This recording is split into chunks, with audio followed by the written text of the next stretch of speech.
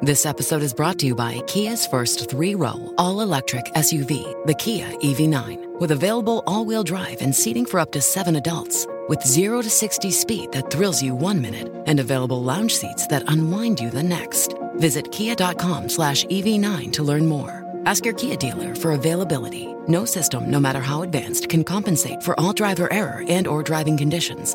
Always drive safely. Hey, Rockheads, it's time for NDC Oslo again, June 15th through 19th in Oslo, Norway.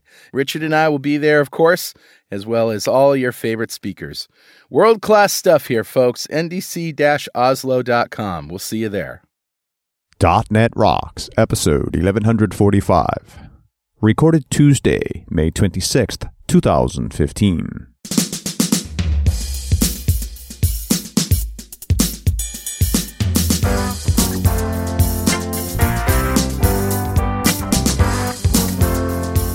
Thank you very much, and welcome back to Carl and Richard. We're geeking out here. Yes. Hey. And I have scotch. I have bourbon. And I got to tell you, you've given me many nice gifts over the years. Mm. But those hand-blown whiskey glasses make me smile every time I pour the golden elixir in it. You want to hear something sad? Mm? We cracked one of ours. Oh, no. Yeah, apparently you shouldn't put it in the freezer. Oh, no, yeah. Don't do that. Don't do that. That's bad. I've put glass in the freezer before, and it hasn't cracked, but I don't know. Maybe something about the hand-blown stuff. Yeah, maybe some bubbles, something like that. It's they're less perfect, and that's what I love about them. Yep, me too. They're a little bit each different. Anyway, I will toast to you, my friend. Cheers. And I will toast to you. To you, sir. Nice. Well, Richard, I have a very cool Better Know framework for you. So, yeah, let's roll the music. Awesome. All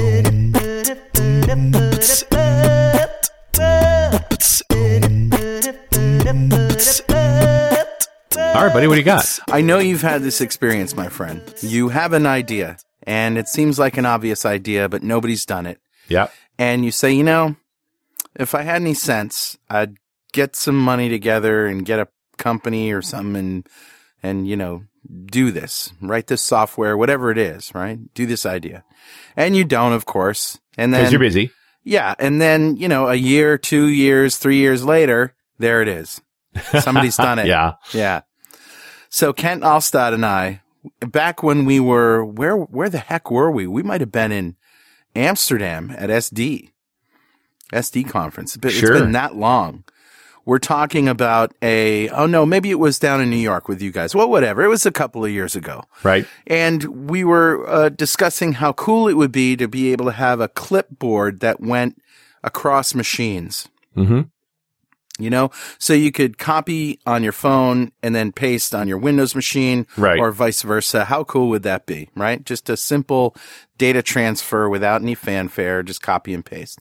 And so Microsoft is doing it. But not only is Microsoft doing it, and it's called OneClip, not only are they doing it, but it goes across platforms. Wow. Because remember there was that Synergy project? I used this ages ago. Right. But it worked across PCs, but just PCs. Synergy was this kind of thing where you could extend your mouse and keyboard just by moving your mouse. Yeah, but it also included the clipboard. That's right. It did include the clipboard. Yeah. So you copied something on the clipboard on one machine. And the most amazing part is when you had like a Linux install and a PC install, and it still worked. Oh, yeah. It's awesome. So anyway, if you go to tinyurl.com/Clippy again. Clippy again. I love it. It's actually called OneClip, but there's an Engadget article about it. And again, it's because of a leak. Somebody found something somewhere about it and leaked it. But there it is. The promise is copy once, paste anywhere. Nice. And I love that. Yeah, no, it's something you actually do, right? Yeah. Yeah. It's always amazing to me when people don't get copy and paste, that they didn't know they had that. And, I guess when you grow up in an era where things are being innovated and it's amazing and everybody knows about it when it comes out, that's one thing. But then, just thrown into the world of computers, newbies don't necessarily know. Yeah. So it's very cool. And even when they do know, they don't know that it's a big deal. Yeah, they don't know it's a simple thing that's a really big deal. It's a big deal. You use it all the time. Yeah. Yeah. That's pretty funny. All right, man. Who's talking to us? Grabbed a comment off of show 1091, the one we did about wave power. All so right. the last of the alternative energies. I felt bad neglecting it for a couple of years. But it seemed to resonate with folks. And Jared McGuire says, I love these geek outs. Although I had heard of wave power, I had never heard about tidal power. After the explanation, it seems so obvious that I can't help but wonder why it took so long to become a reality. One would think that tidal power would be more widespread. I expect the real estate plays a large factor in blocking its growth. Again, great show, guys. Keep up the power geek outs. And next up, magnets. No, seriously, magnets. Magnets? Magnets. Neodymium? Anybody? Yeah, you just hurt yourself with the damn things, but Yeah. all right, okay, we'll talk about magnets. We should talk about magnet snake oil because there's a lot of that. And one of the reasons I read this comment was that this show is going to fall in nicely with some stuff around wave power as well.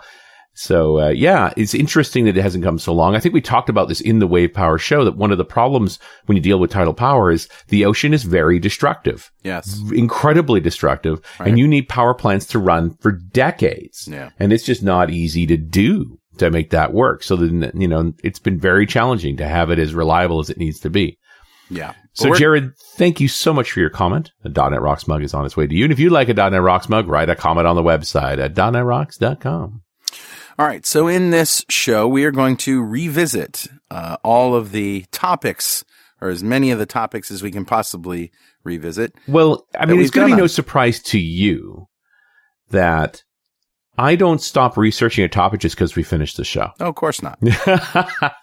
And again, people have missed the history here. I didn't like this idea. Carl talked me into it. And it forced me to, actually get an hour together on a subject I thought I knew a lot about, but when you actually delve in, I learned a bunch more. And I just have this machine now where I'm constantly gleaning information and gathering it. And so, and you and I hang out a lot. So I know the updates just from hanging out with you. Yeah, because I'm always thinking, I'm looking and so forth. Yeah. And one of the problems I've got is trying to figure out, when do we make another show?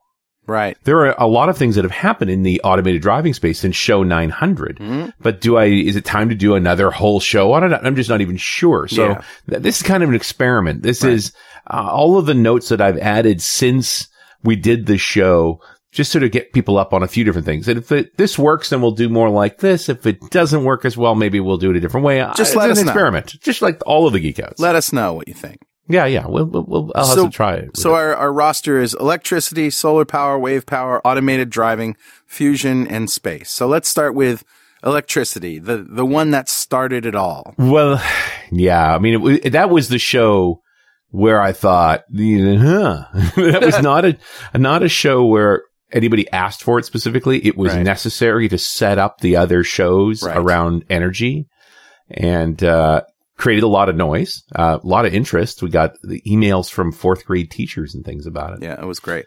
One of the things I mentioned in that show, and that's back in January 2012, was the Tres Amigas Superstation. Do you remember? The Tres Amigas Superstation was the huge power plant in Texas.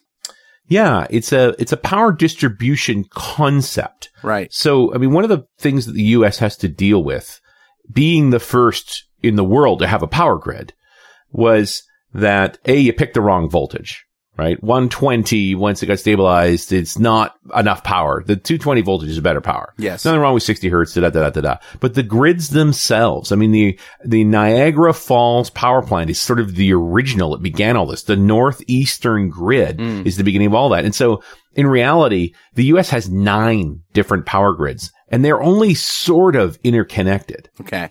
And so the Tres Amigas Superstation was an idea to bridge the West Coast power grid, the Texan power grid, and the East Coast power grid together. Right. And I remember that required long travels of power cable so that it was, so to speak. It's a big country, right? Yeah. So one of the problems here is that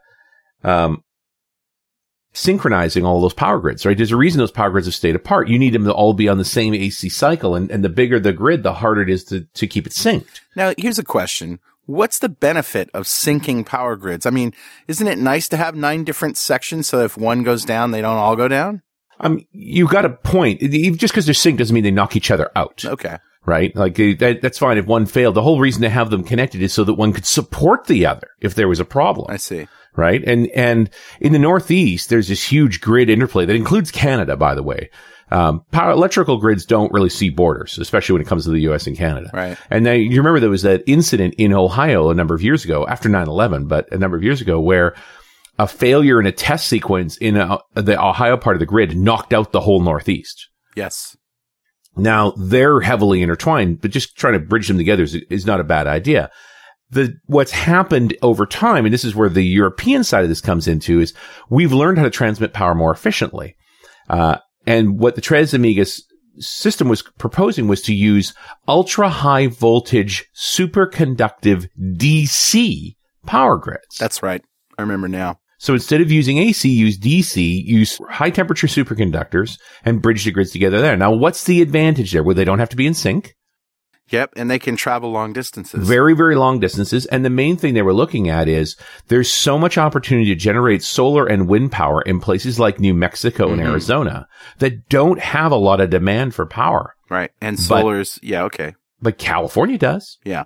And so the opportunity to distribute power more widely is kind of an interesting idea. It's a very large scale project. So I've been following it as I am wont to do because of my immediate thought was no frickin' way. Right. Like they're never going to get this thing built. Yeah. So they passed by 2013. We did the original show in 2012. By the end of 2013, they had passed all regulatory requirements. They were legally allowed to build the thing. Now you say were. What happened? Well, now they need money. Okay. So now you actually have to fund the thing. So their first round of funding was they were going after $550 million. And nobody ever says, hey, we failed to raise the money. Because let's face it, you just keep trying, right?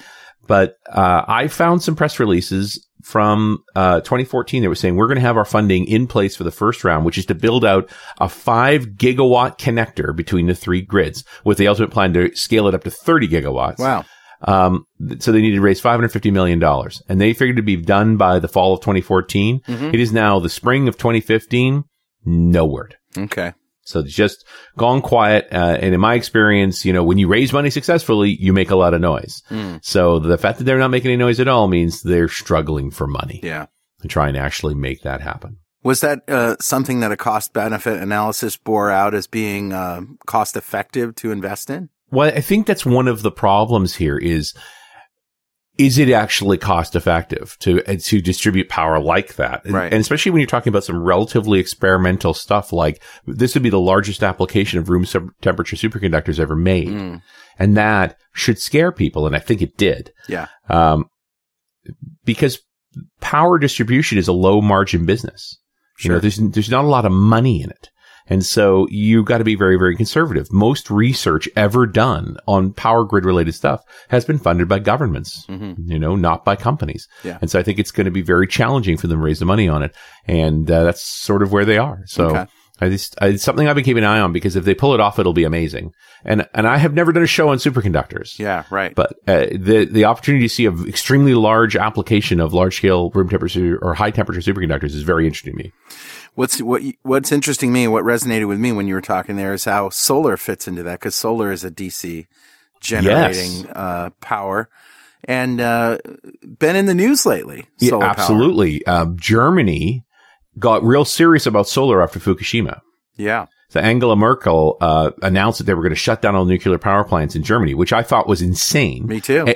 For starters, who other than the Germans could run safer nuclear power plants? Yeah. And then while they were shutting those things down, they were buying power from France to make up the shortfall, who generate all their power with, wait for it, nuclear power. Yeah. But the other thing that they did was they started building out renewable energy, a lot of wind, a lot of solar, and a tremendous amount of solar. And one of the reasons, having dug deeper into this whole process, is that Germany is largely an export economy. A really significant portion, almost half of their income comes from selling stuff abroad. Yeah.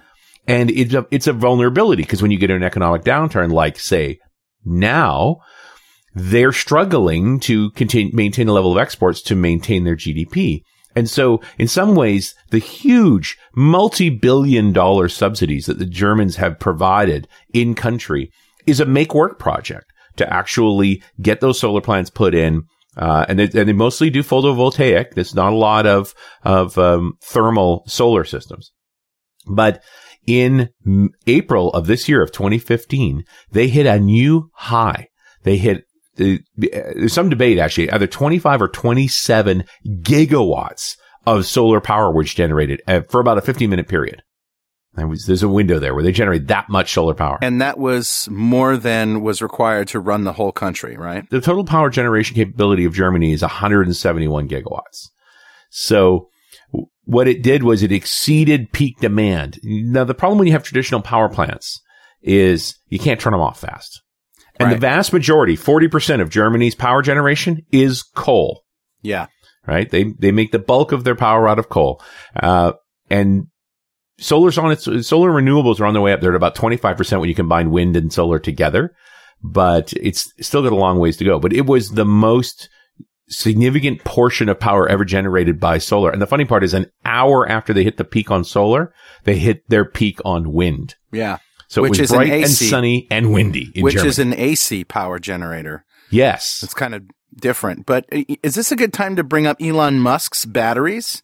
If you go to tinyurl.com/Musk battery, there's articles everywhere. You can't miss it. It was all over the news. No, they've been talking about it nonstop. Yeah, this one's in Scientific American. But Elon Musk wants everybody to have batteries that are powered by solar energy and then power your home and business. And he's basically said he's going to sell them.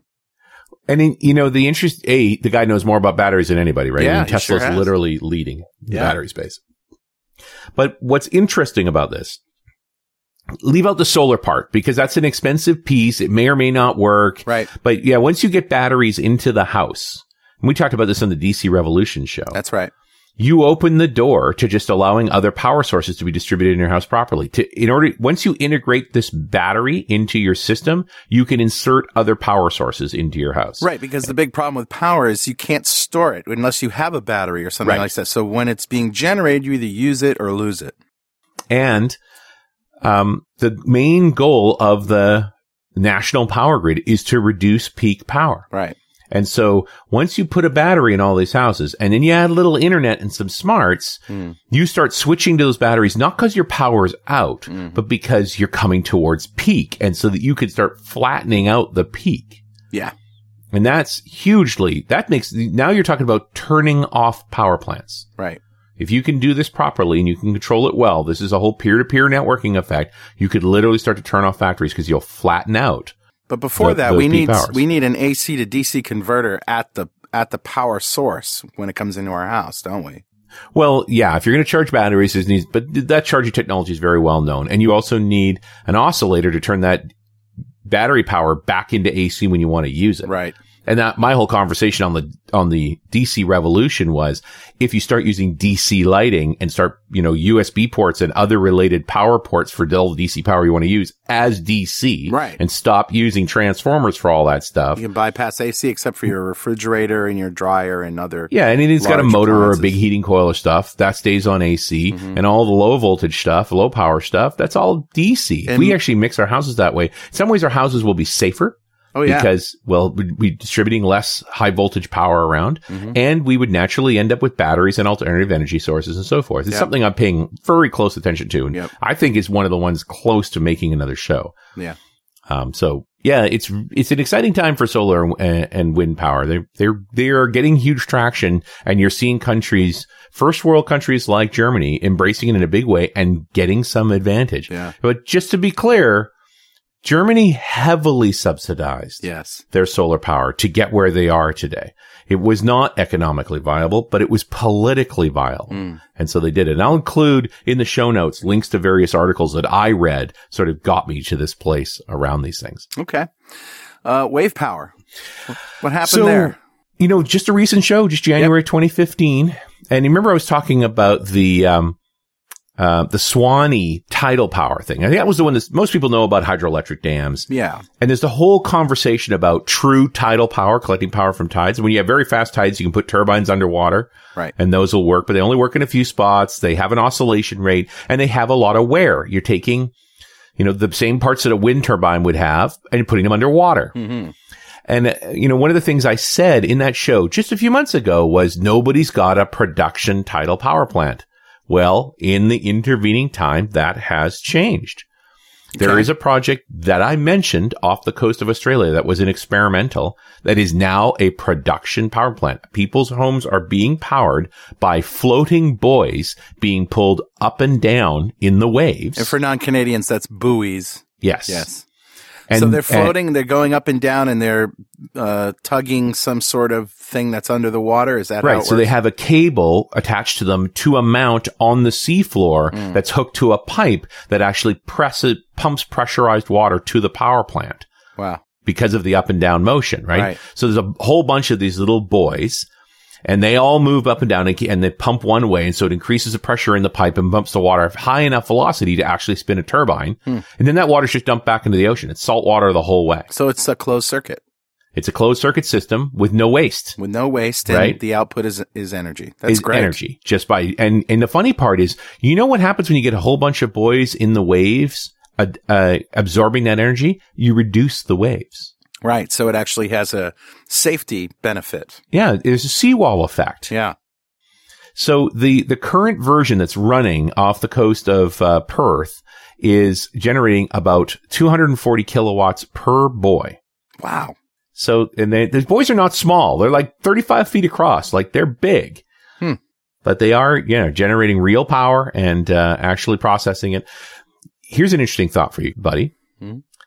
They're experimenting now because they've already put all that seawater under high pressure to make it work. It's pretty easy to force it through a reverse osmosis desalination. Desalination. So they could maybe get fresh water and electricity at the same time. Or maybe one or the other. Sure. When you don't need the power, make fresh water. Right. Right?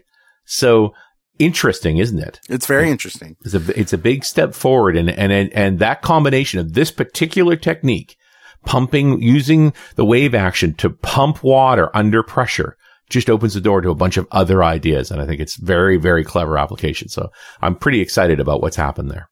Yeah. Awesome. All right. That brings us to automated driving. Yeah. There's so much more. We could talk about power all day. Sure. But in the interest of time, the thing that struck me is one of your predictions came true. Yes. It's coming true. And several of them. Yeah, several of them. But this one in particular was about the trucks. So, well, let's do the truck last, because the truck in some ways is the real good news. One of the pieces that came out shortly after we talked about this, and there was a couple of folks who complained about, I was just going into enough detail about exactly how, say, like the Google car works. Yeah. We did a little bit about the sort of the technology side and then we talked more about what is the impact of automated driving. And the impact of automated driving is huge.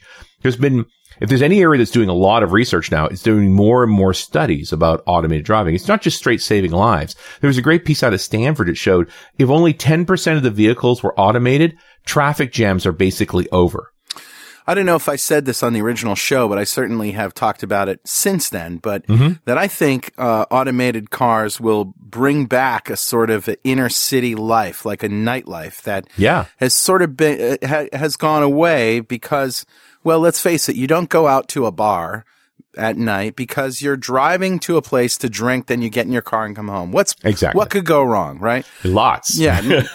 Not only that, but, bands aren't hired anymore because people go crazy and they drink more. And then, the bartenders are actually liable for their safety. So they're required by law to cut them off if they're too drunk, because if they get in an accident and kill themselves, the bartenders can be sued. Yes.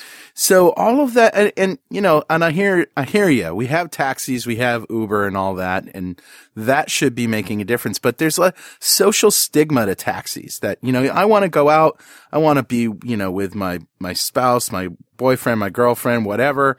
And we just want to go out and have a good time. We don't want a taxi to pull up to this. It's like there's like a social stigma with taxis. But if you could call your car on your phone, comes and picks you up, takes you there, and then just goes back home, gets out of the city. And then when you're ready, you just press a button on your phone It tells you when it's there, and you walk out in your own car, and drive home. I mean, well, I don't even think you'll own the car. I mean, I think it'll be Uber. I mean, you still have the social stigma of being drunk in a car, but if you're the only one in the car, who cares? I think you're going to see a mix, Richard. I think that you're right. There are going to be a lot of people that take the automated Uber car because it's just so easy. But, and there are going to be people that own electric cars, and there are going to be places that other than Uber that have, bigger vehicles for larger and further travel. And I also think that regular old cars aren't going anywhere because, let's face it, this is the most fun we've had with a machine since the beginning of time. Yeah, but I expect the car to go the way of the horse in a big hurry. There'll be a few people. They'll ride in a safe area. It'll disappear. I don't think largely. So. I think there's still going to be those people who love to drive cars. Yes, but it's going to get harder and harder to do so because it's not safe. Yeah. There's still those people who love to ride horses, but they don't take them to the grocery store. Yeah. Okay. Right? One of the big pieces that came out about a year after we did that original show was a really detailed analysis of how Google does what Google does. Mm-hmm. And there's been several important Google articles out.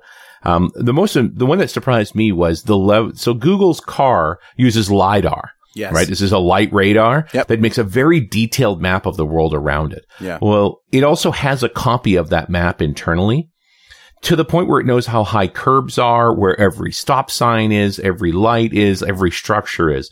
And so there's a reason that the Google car has only been driving around Palo Alto. That's the only place they have that detailed a map. Got it. So we're going to need the 3D equivalent of GPS in order. Or we're going to have to come up with an easier way to do this because the LiDAR approach just requires too much data. So I don't know that it's ultimately scalable. The other reason they use Palo Alto is because the weather is almost always nice. These systems do not work well in bad weather.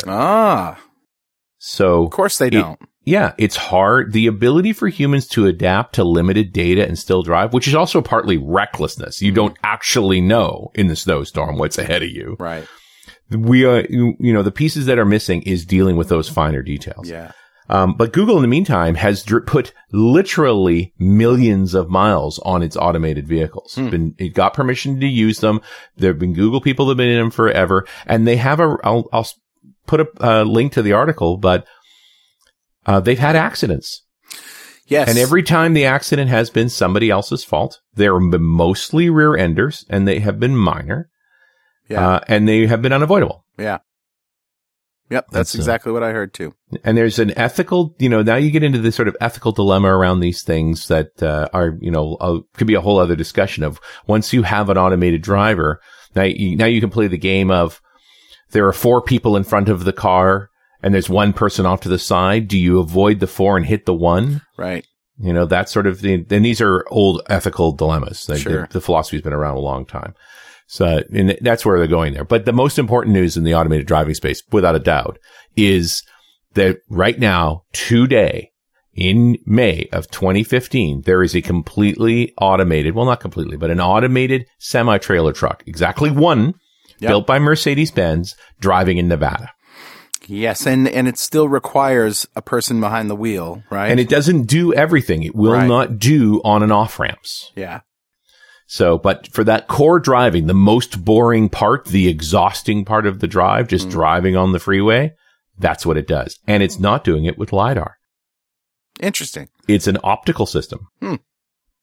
So different, I think something we didn't get into a lot when we did the original show is there's lots of different technological approaches to automated driving. And this particular vehicle, and it's a semi-trailer truck, a full-size semi-trailer truck trawling a trailer. So not a small machine. That's 150,000 pounds worth of machine when loaded, is using cameras and other sensors to drive itself. That's pretty awesome. And so it's the beginning. This is happening. And that's one of the things that we talked about on the very first show was that trucks and, rigs, big rigs for hauling and trucking and shipping are probably going to be some of the first automated vehicles because the benefit is just so undeniable. Yeah. There's a limited amount of time that professional truck drivers are allowed to drive. Yeah. And that limit would get lifted. And that would reduce the cost of goods. That would decrease the number of vehicles required. Like there's so many benefits. It would also, the downside it would also increase the quality of goods because they would get from point A to point B quicker. Sooner. Yeah. So Guess what the largest single job title, most common job title is in the United States? Is it truck driver? It's truck driver. Wow. So it is something like 6.5 million people. Wow. And you and I have driven across the U.S. a number of times. If all the trucks were automated, it's not just the truckers that lose their jobs. Think about all those truck stops. Yeah. All of the infrastructure scattered around the country that is built to feed and wash and maintain vehicles for truckers. Well, perhaps there is another system, another way that can come out of this where, I mean, if you think about it, trucks still need to be refueled. Yes. So there will be There'll truck be some stops. What about having, people that pick up their truck at a certain place? One guy gets off, another guy gets on. He takes the next leg. He sits behind the wheel and, does basically nothing but operates the vehicle. He doesn't have to be operating the vehicle like. Well, and I'm still talking, we're going to get to a point where there'll be nobody in the vehicle. There's no reason to have a person in the vehicle. Yeah. We're not there yet. But we will get there. And that's when this is going to be very disruptive. And it's leading me to another show. Okay. That talks about, are we actually at a place where the amount of employment is simply less? And we have to do it a different way. I think, I've been listening to Planet Money a lot, and they've been doing a whole series on the robots taking your job, basically. And there is no consensus right now. I mean, if you think about it, yes, we have lost a lot of jobs, but technology has replaced those jobs with other jobs. But the net effect seems to be less jobs. Yes. So where we're heading here is a society in which just manual labor isn't done, and the things that people do will be something else. I don't know what the answer is. Maybe we're heading toward a socialist state where there's a guaranteed minimum wage that everybody gets just for being a citizen. Well, let's just be clear. You already live in a socialist state. Every civilized country is a socialist state. You have roads, you have military, you have medicine. It's socialism. Yeah, sure. I mean, getting it to the point where we're actually paying a citizen a wage to exist. That's what I'm talking about. Or, or providing a basic income. There's and the reality is this exists today. We do not leave people lying on the street. If they want to come in, there's a place for them to go. Well, we live in different countries, my friend. Well, I think it's even true in your country too, actually. Most of the folks that you find that are homeless for a reason. Sometimes that reason is mental illness. Yeah, a lot of the time it's mental illness, the inability to just get their life together. Yeah. To choose to function in a different way, would be a polite way to put it. That they are on the fringes of society for a reason. But this is a different show. We're going to have to pick that one up later. But it's a fascinating topic, and I would recommend you listen to Planet Money on NPR. There's a whole series of shows where they talk about this, the philosophy and the hard data. Brain fog, insomnia, moodiness, achy joints, weight gain. Maybe you're thinking they're all just part of getting older. Or that's what your doctor tells you. But MIDI Health understands that for women over 40, they can all be connected. Hormonal changes that happen during perimenopause and menopause are at the root of dozens of symptoms women experience, not just hot flashes. MIDI specializes in compassionate care for women in menopause. Their solutions are safe, effective, and FDA approved. Plus, they're covered by insurance. A convenient telehealth visit with a MIDI clinician can be your first step to getting personalized care. They'll tailor a treatment plan for your symptoms and health history so you can get back to feeling great. 91% of MIDI patients get relief from symptoms within just 2 months. When your body changes, your care should too. Book your virtual visit today at joinmidi.com. That's joinmidi.com. It's true that some things change as we get older. But if you're a woman over 40 and you're dealing with insomnia, brain fog, moodiness, and weight gain, you don't have to accept it as just another part of aging. And with MIDI Health, you can get help and stop pushing through it alone. The experts at MIDI understand that all these symptoms can be connected to the hormonal changes that happen around menopause, and MIDI can help you feel more like yourself again. Many healthcare providers aren't trained to treat or even recognize menopause symptoms. MIDI clinicians are menopause experts. They're dedicated to providing safe, effective, FDA-approved solutions for dozens of hormonal symptoms, not just hot flashes. Most importantly, they're covered by insurance. 91% of MIDI patients get relief from symptoms within just 2 months. You deserve to feel great. Book your virtual visit today at joinmidi.com. That's joinmidi.com.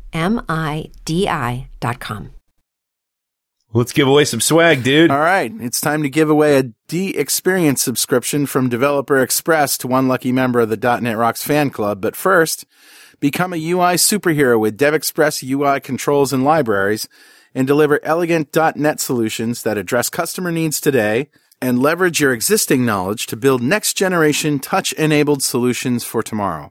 Whether it's an Office-inspired application or a data-centric analytics dashboard, DevExpress Universal ships with everything you'll need to build your best without limits or compromise. Learn more and download your free 30-day trial at devexpress.com/superhero. All right, buddy. Who's our winner? Today's winner is Hetal Suresh Patel. Congratulations, Hetal. Yes. Golf clap for you, clap sir. for you, sir. Oh, we got to get that on a t-shirt.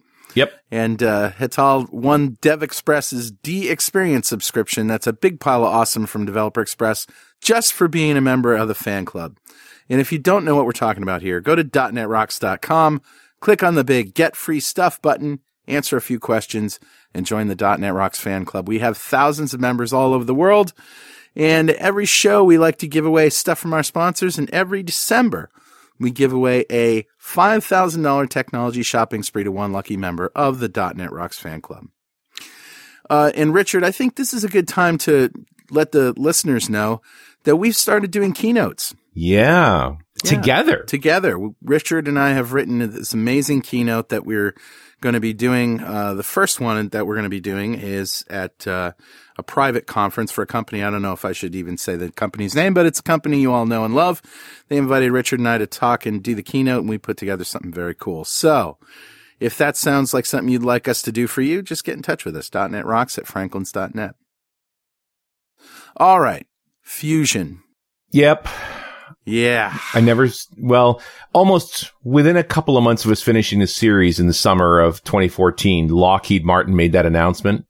Yes. Yeah, that raised a bit of a stink. So their concept's called the High Beta Reactor. Mm-hmm. It's a very interesting name. There's even a Wikipedia entry for it, but it's been made by the Lockheed Martin people. Okay. I actually know how to use Wikipedia, boys. Yeah. It didn't take me very long to figure out who was writing this thing. Yeah. I can't find any, the problem is that every article you read, any piece you get on this, there's no research papers, just focuses on how amazing free power would be, which look, fusion power, never going to be free. Right. Like, don't fool yourself. The bulk of the cost of power is not making the power. The bulk of the cost of power is distributing power, and that's not going to go away. Right.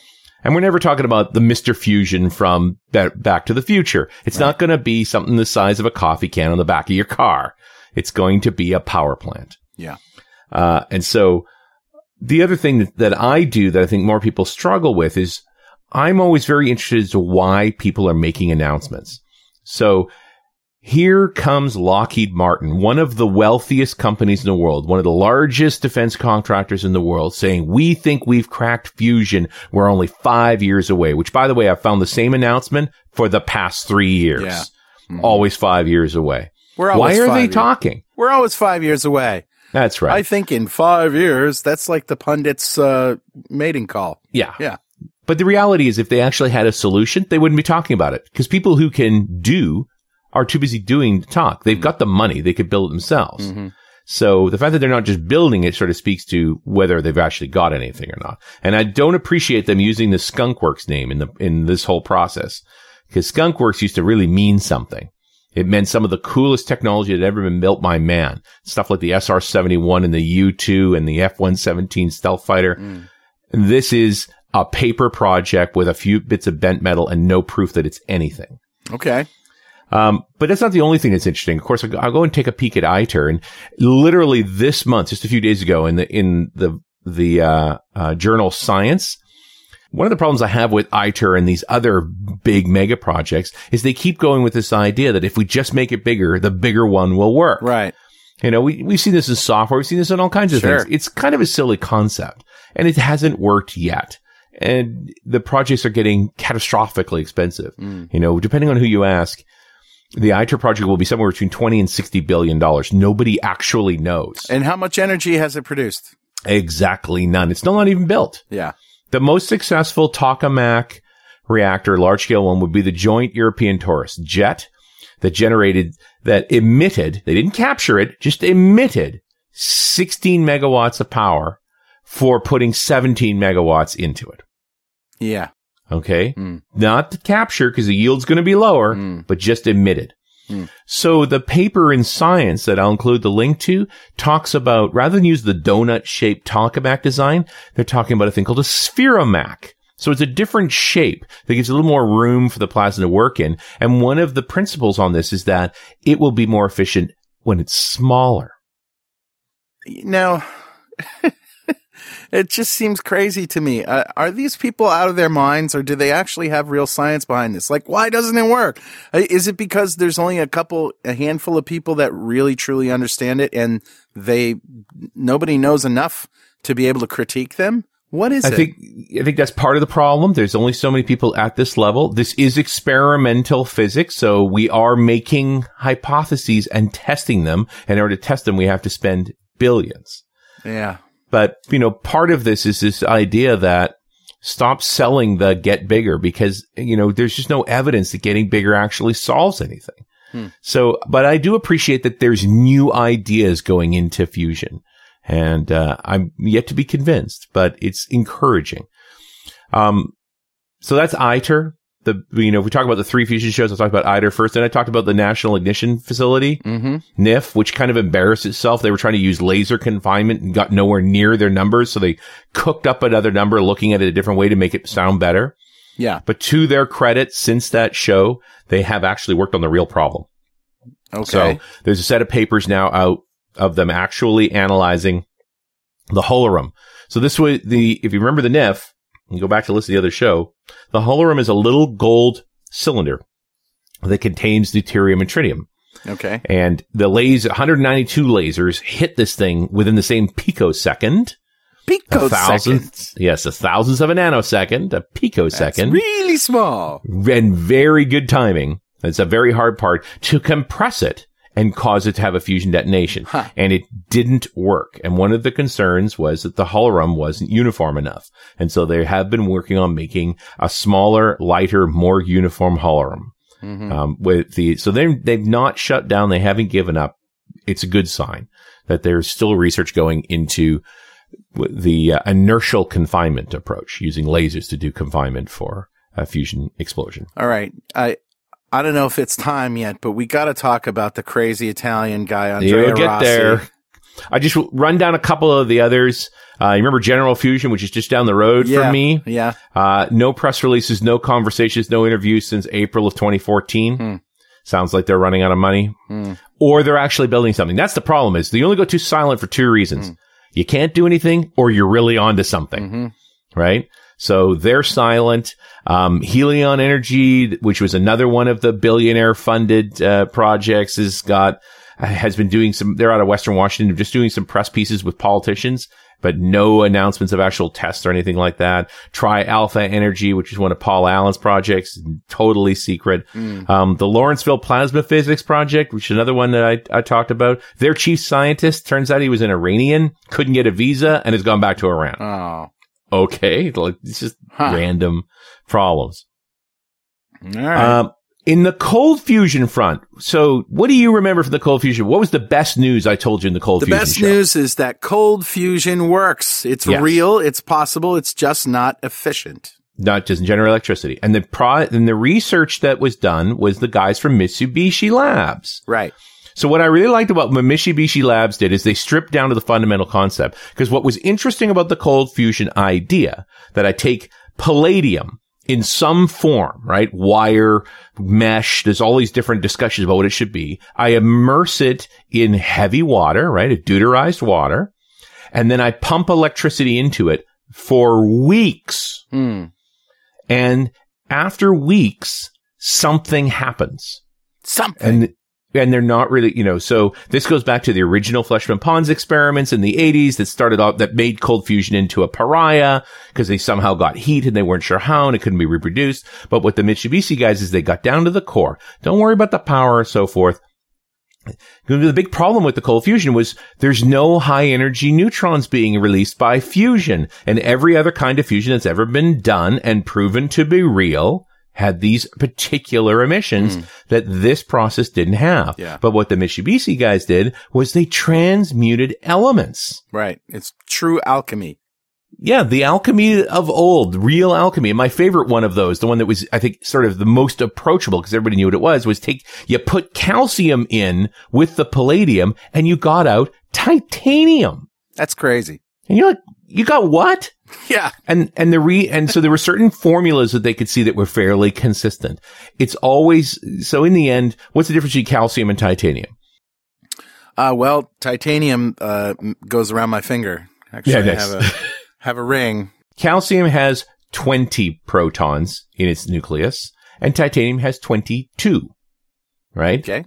That's the basic measure, and you're going to get some neutrons along the way as well. And so the transformation or the transmutation of in that process was to take calcium, which was atomic weight 44, 20 protons, 24 neutrons, and make it into titanium by adding 2 protons and 2 neutrons to it. Okay.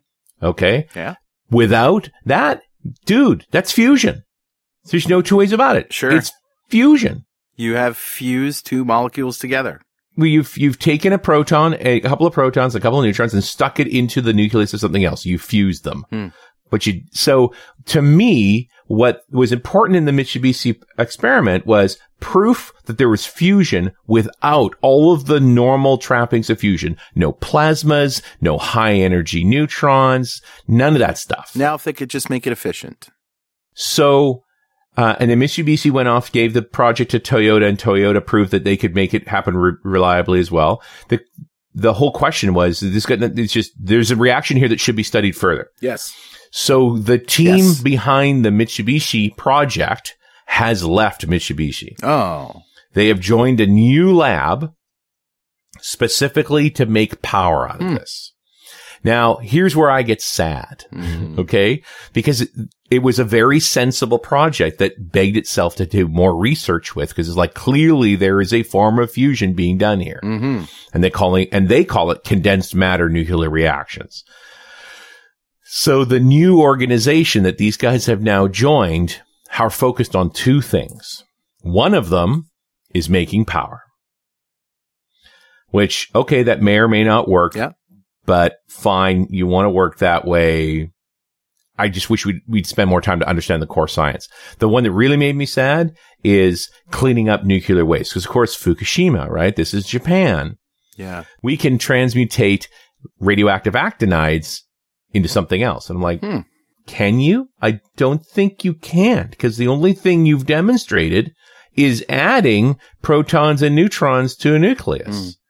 And the way this works is the reason atoms get radioactive is they're so big, they can't hold on to all of their neutrons, so they emit them. That is the basic definition of radioactivity. And if you can only add more, you're not necessarily making the situation better. Well, if the problem is neutrons, by adding more protons and electrons, that's not going to help. No, it's not necessarily going to make it worse, though. So I actually pulled out my periodic table, looked at the research they'd done, because you notice they always do it in pairs. Yeah. Either 2, 4, or 6 adds. So if you just look at uranium, right, with 92 protons in it, and you added 2 protons to it, what would you get? You'd get plutonium. Okay. That's not good. Let's not do that. No. But if you added 6 protons to it, you'd get californium. And californium's actually kind of a useful... Is that even an element? Californium? Yeah. You'll never guess what state it was first created in. Possibly Connecticut. Yeah, okay. Yeah. Well, the reason they call thorium thorium is because it was first proven to exist in Norway. So when are we going to have cambellium? I don't think that's likely, but there is an Einsteinium. Einsteinium, right? I knew about that, yeah. Yeah, and there's a californium. And so I'm hoping that's the reaction they're looking at, that they could take both plutonium and uranium and make it into californium, which is a more stable radioactive. It's still a radioactive, but it's stable. It's somewhat safer. It's got uses. Maybe that's what they're trying to do, but it's the best thing I can hope for. You could actually clean up californium. You can deal with it in more ways. It's not so wildly toxic, but it's still, in some ways, it makes me sad because they've taken their eye off their main contribution, which is actually understanding what the heck these low energy fusion reactions are. All right. We only get 10 minutes left, so we got to talk about Rossi, my favorite crazy man. Yes. So, I was talking about how all these other guys you don't hear from them. So either they're out of money or they're getting close to something. So they're staying silent. Yeah. Not so Rossi. Not a day goes by, dude. He just keeps cranking stuff out. No. All right. Quick. Just Google Bing, Andrea Rossi, Rossi, or go to eCat World, and all of his things that he has claimed, and apparently it's been validated, but we don't know exactly how much it's we all can so trust. Suspect. It drives me crazy. Yeah, we don't know how much we can trust the validation and all that stuff.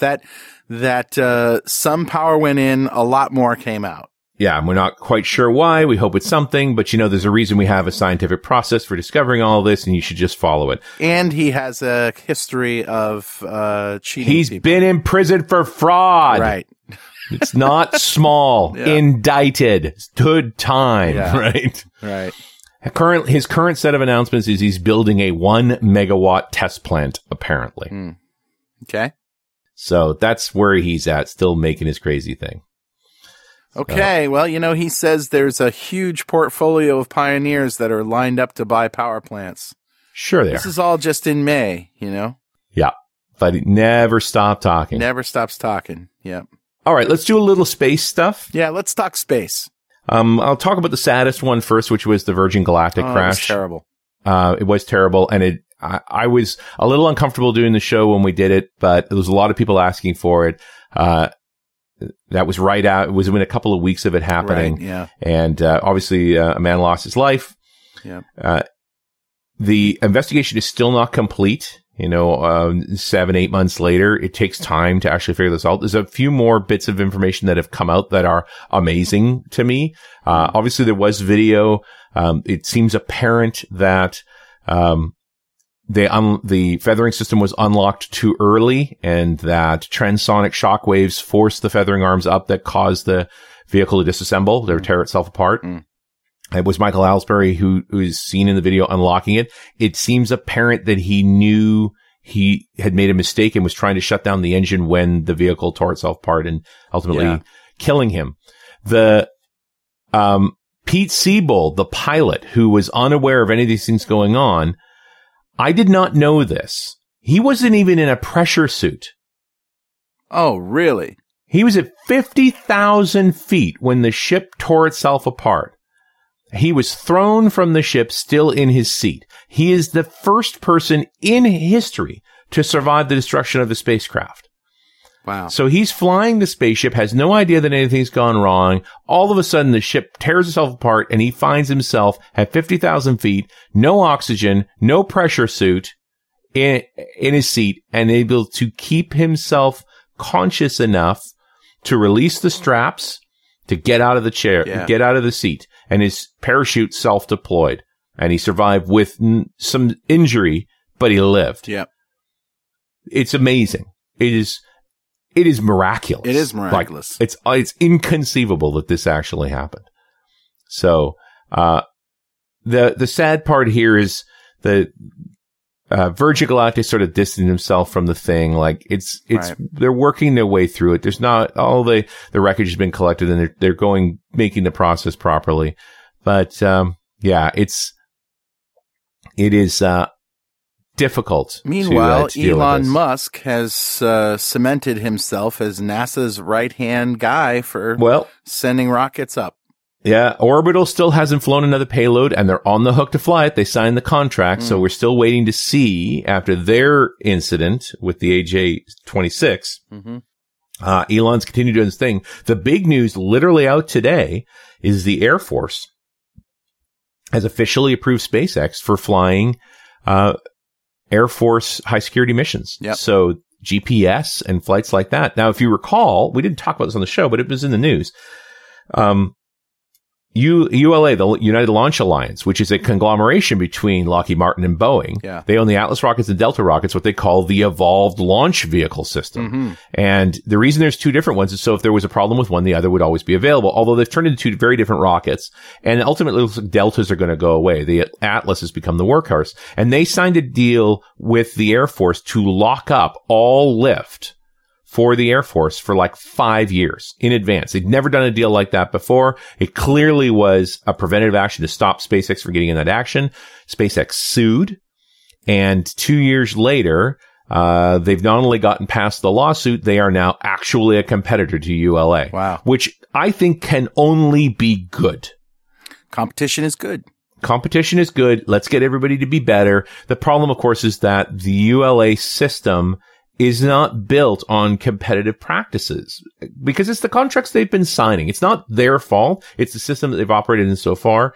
Elon's gone a different way, and I think they're going to outcompete them, and we're going to have a long conversation about that. I would hope that ULA would start to transform itself into something more SpaceX-like. Yeah, right. Because if we could have two nimble, smart rockets, then a whole bunch of other stuff will happen. And I think back to the show we did on space-based power, which I basically shot when we just talked about how expensive lift is. Yep.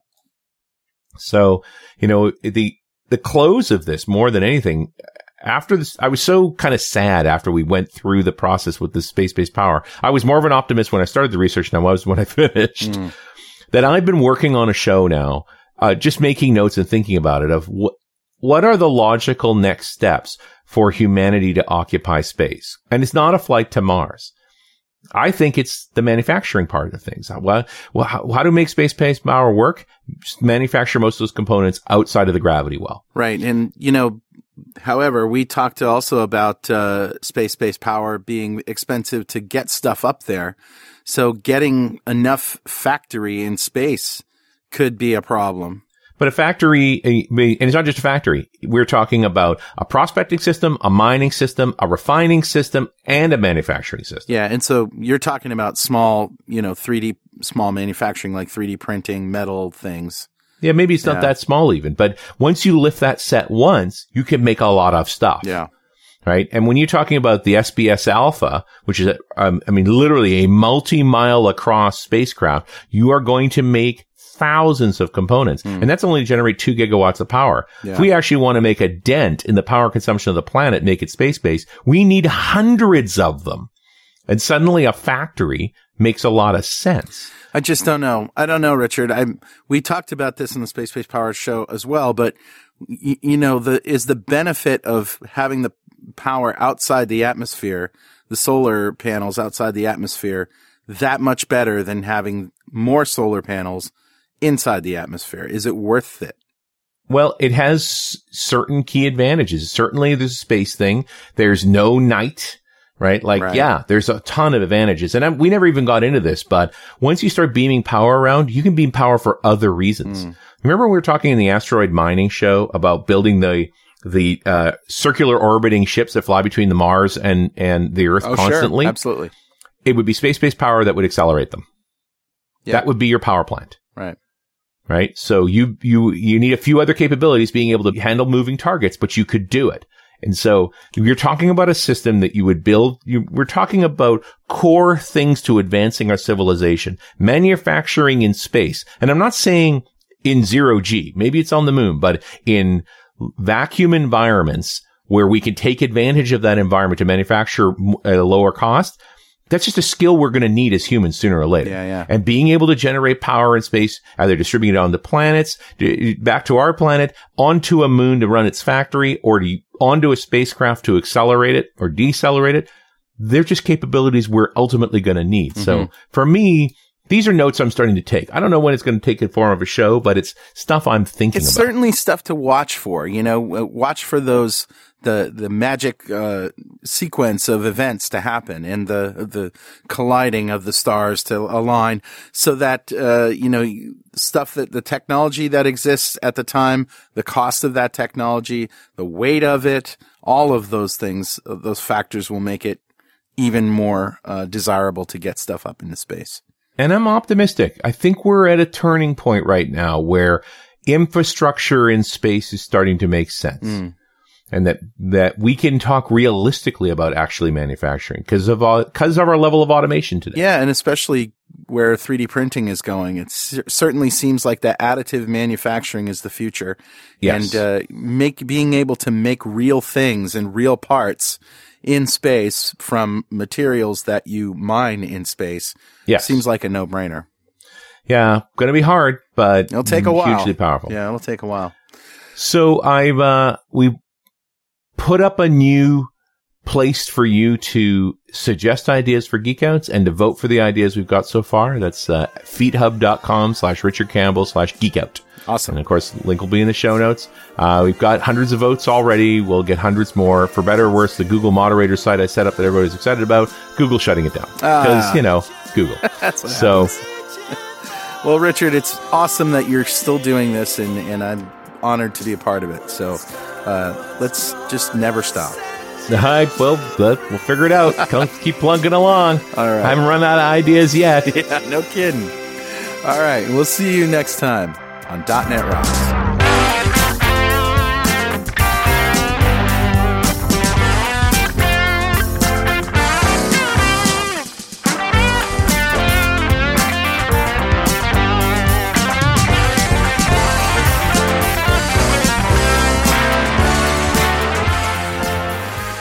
.NET Rocks is brought to you by Franklin's Net and produced by Plop Studios, a full-service audio, video, and post-production facility located physically in New London, Connecticut, and of course in the cloud. Online at pwop.com. Visit our website at dotnetrocks.com for RSS feeds, downloads, mobile apps, comments, and access to the full archives going back to show number 1. Recorded in September 2002. And make sure you check out our sponsors. They keep us in business. Now go write some code. See you next time. Got transmitter banned by the FCC. Yes, I'm a toy boy. Life is hard. Pay my taxes with my credit card.